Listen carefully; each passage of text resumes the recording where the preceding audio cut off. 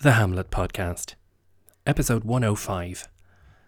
Hello and welcome to this exploration of Shakespeare's Hamlet with me, your host, Conor Hanratty.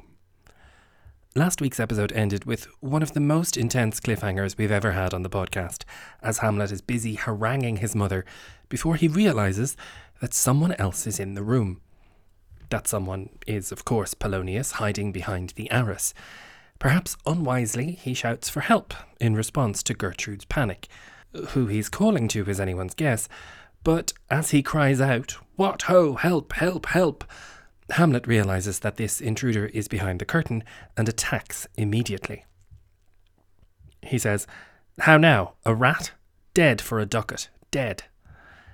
He stabs Polonius without even looking to see who it is.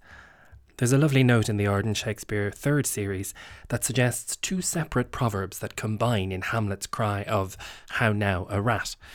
The first is the fairly obvious and common phrase, "I smell a rat." That phrase dates back at least as far as the Black Death, when dogs could be relied on to sense the presence of a plague-bearing rat long before its fellow humans might. So to smell a rat is to detect something suspicious. Second is a more unusual one, suggested in that incredible compendium called Shakespeare's Proverbial Language, which suggests that the rat betrayed herself with her own noise.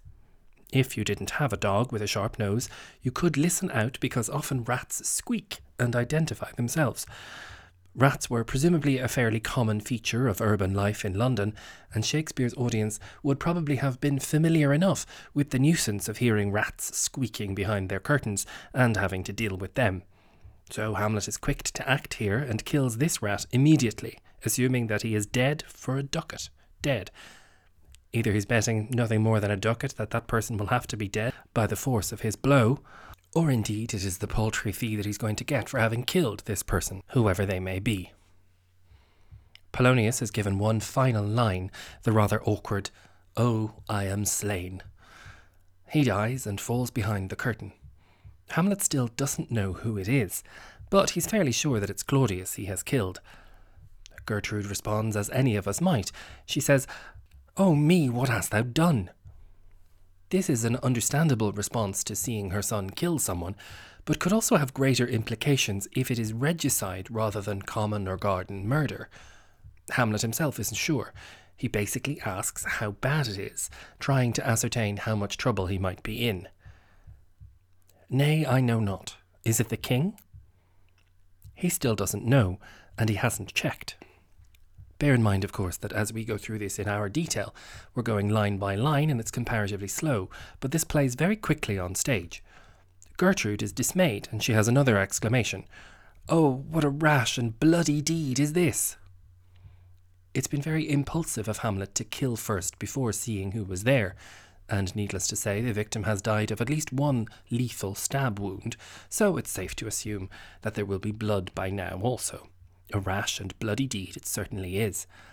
Hamlet is still raging. Bear in mind that moments ago he had Gertrude screaming for her life, and this response is as vicious as his attack. A bloody deed. Almost as bad, good mother, as kill a king and marry with his brother. This is for me one of the most startling lines in the play. A bloody deed. His response to her comment, simple enough. He's now seeing the blood too.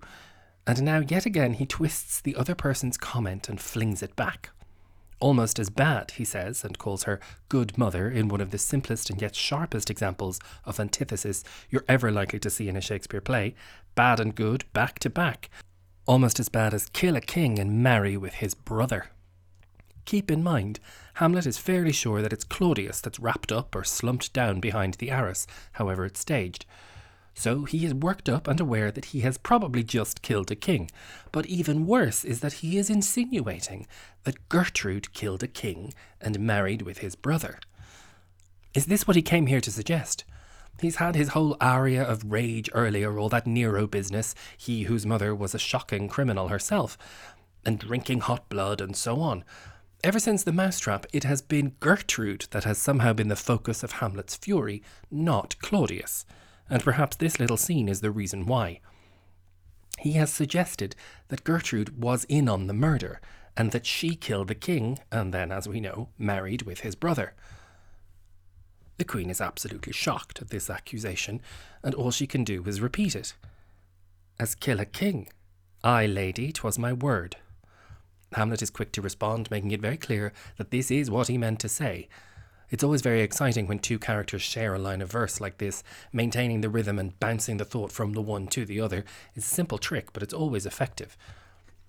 It's only now that Hamlet has detonated this bomb of suspicion that he goes and checks on the body. He pulls back the curtain or uncovers the face and realises that it's actually Polonius. They've been such interesting sparring partners throughout. It's almost sad to think that the old meddler won't provoke any further brilliant responses from the prince. Hamlet gives him something of a eulogy. Thou wretched, rash, intruding fool, farewell. I took thee for thy better. Take thy fortune. Thou find'st to be too busy is some danger. Wretched, rash, intruding fool. It's a rather perfect summation of Polonius, or at very least his weaker qualities. Hamlet acknowledges that he was aiming for Claudius. He says, I took thee for thy better. Considering Polonius's elevated position at court, there aren't many better than him after all. Take thy fortune, Hamlet says. Accept your fate. This sounds a little brutal from the man who just stabbed him to death, but Hamlet qualifies it with a second line, saying, Thou find'st to be too busy is some danger. It is rather dangerous to be such a busybody, such an intruding fool. Hamlet does not say he's sorry, just that he didn't really mean for it to be Polonius that died. He now turns back to Gertrude, who is presumably still rather upset and wondering what on earth to do next. Hamlet gives her instructions. Leave wringing of your hands. Peace, sit you down, and let me wring your heart, for so I shall, if it be made of penetrable stuff, if damned custom has not brassed it so that it is proof and bulwark against sense. I'm always very interested when Shakespeare writes in little physical descriptions of what the character might be doing. Whatever wringing of her hands Gertrude might be doing, Hamlet tells her to stop it. Peace, he says, and he tells her to sit down because instead he is going to wring her heart. Now, wringing is a pretty violent action. I always think of the image of wringing out a wet piece of laundry, squeezing excess water from it. If Hamlet is about to do this to Gertrude's heart, even metaphorically, she might be in need of a stiff drink first. But, he says, he's only going to manage this if damned custom have not brassed it so that it is proof and bulwark against sense. He is only likely to make progress if damned custom, her current, as he sees it, terrible way of living, hasn't polished her heart or turned it brass so absolutely that it is entirely resistant to feeling. Proof and bulwark are military terms for arming and fortifying against attack. Hamlet is implying that Gertrude is very hard-hearted, even to the point of solid metal, and that she's sealed up, fortified against sense or feeling. Understandably, Gertrude has had just about enough of this attack from her too-much-changed son. Quite rightly, she asks, What have I done that thou darest wag thy tongue in noise so rude against me?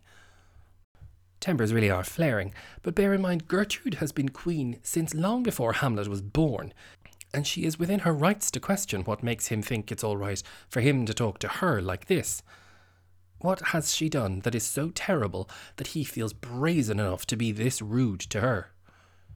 Well, he's already said, hasn't he? Hamlet has implied that she was involved in his father's murder. Mother, he said before Polonius's death, you have my father much offended. Amazingly, or frustratingly, or maybe even deliberately, Shakespeare does not really come back to this sensational accusation. There's no further discussion of Gertrude's involvement. Perhaps it is an angry flash in the pan, but given that the ghost did not mention her guilt when he laid everything out to Hamlet back in Act 1, and indeed given her composure during the provocation of the player's performance, I mean, not even Lady Macbeth is as convincing in the face of such an upset as Gertrude would have needed to be. It's probably likely that she wasn't involved. So then, what has she done that he dares wag his tongue in noise so rude against her? Hamlet does have an answer ready, and we'll explore it in full in the next episode. The timing of this week's episode coincides with a new production of Hamlet that will be performing in Smock Alley Theatre in Dublin from tomorrow. Since this is the last episode in which Polonius will appear, or at any rate speak, I want to dedicate it to Jonathan White, who has been a great friend of the podcast and who will himself be playing the wretched, rash, intruding fool this month. Here's wishing him and the entire company a terrific run of performances and broken legs in the coming weeks. Thank you as ever for listening, and for more information, show notes and the full archive of previous episodes, you can visit thehamletpodcast.com. I'll speak to you next week.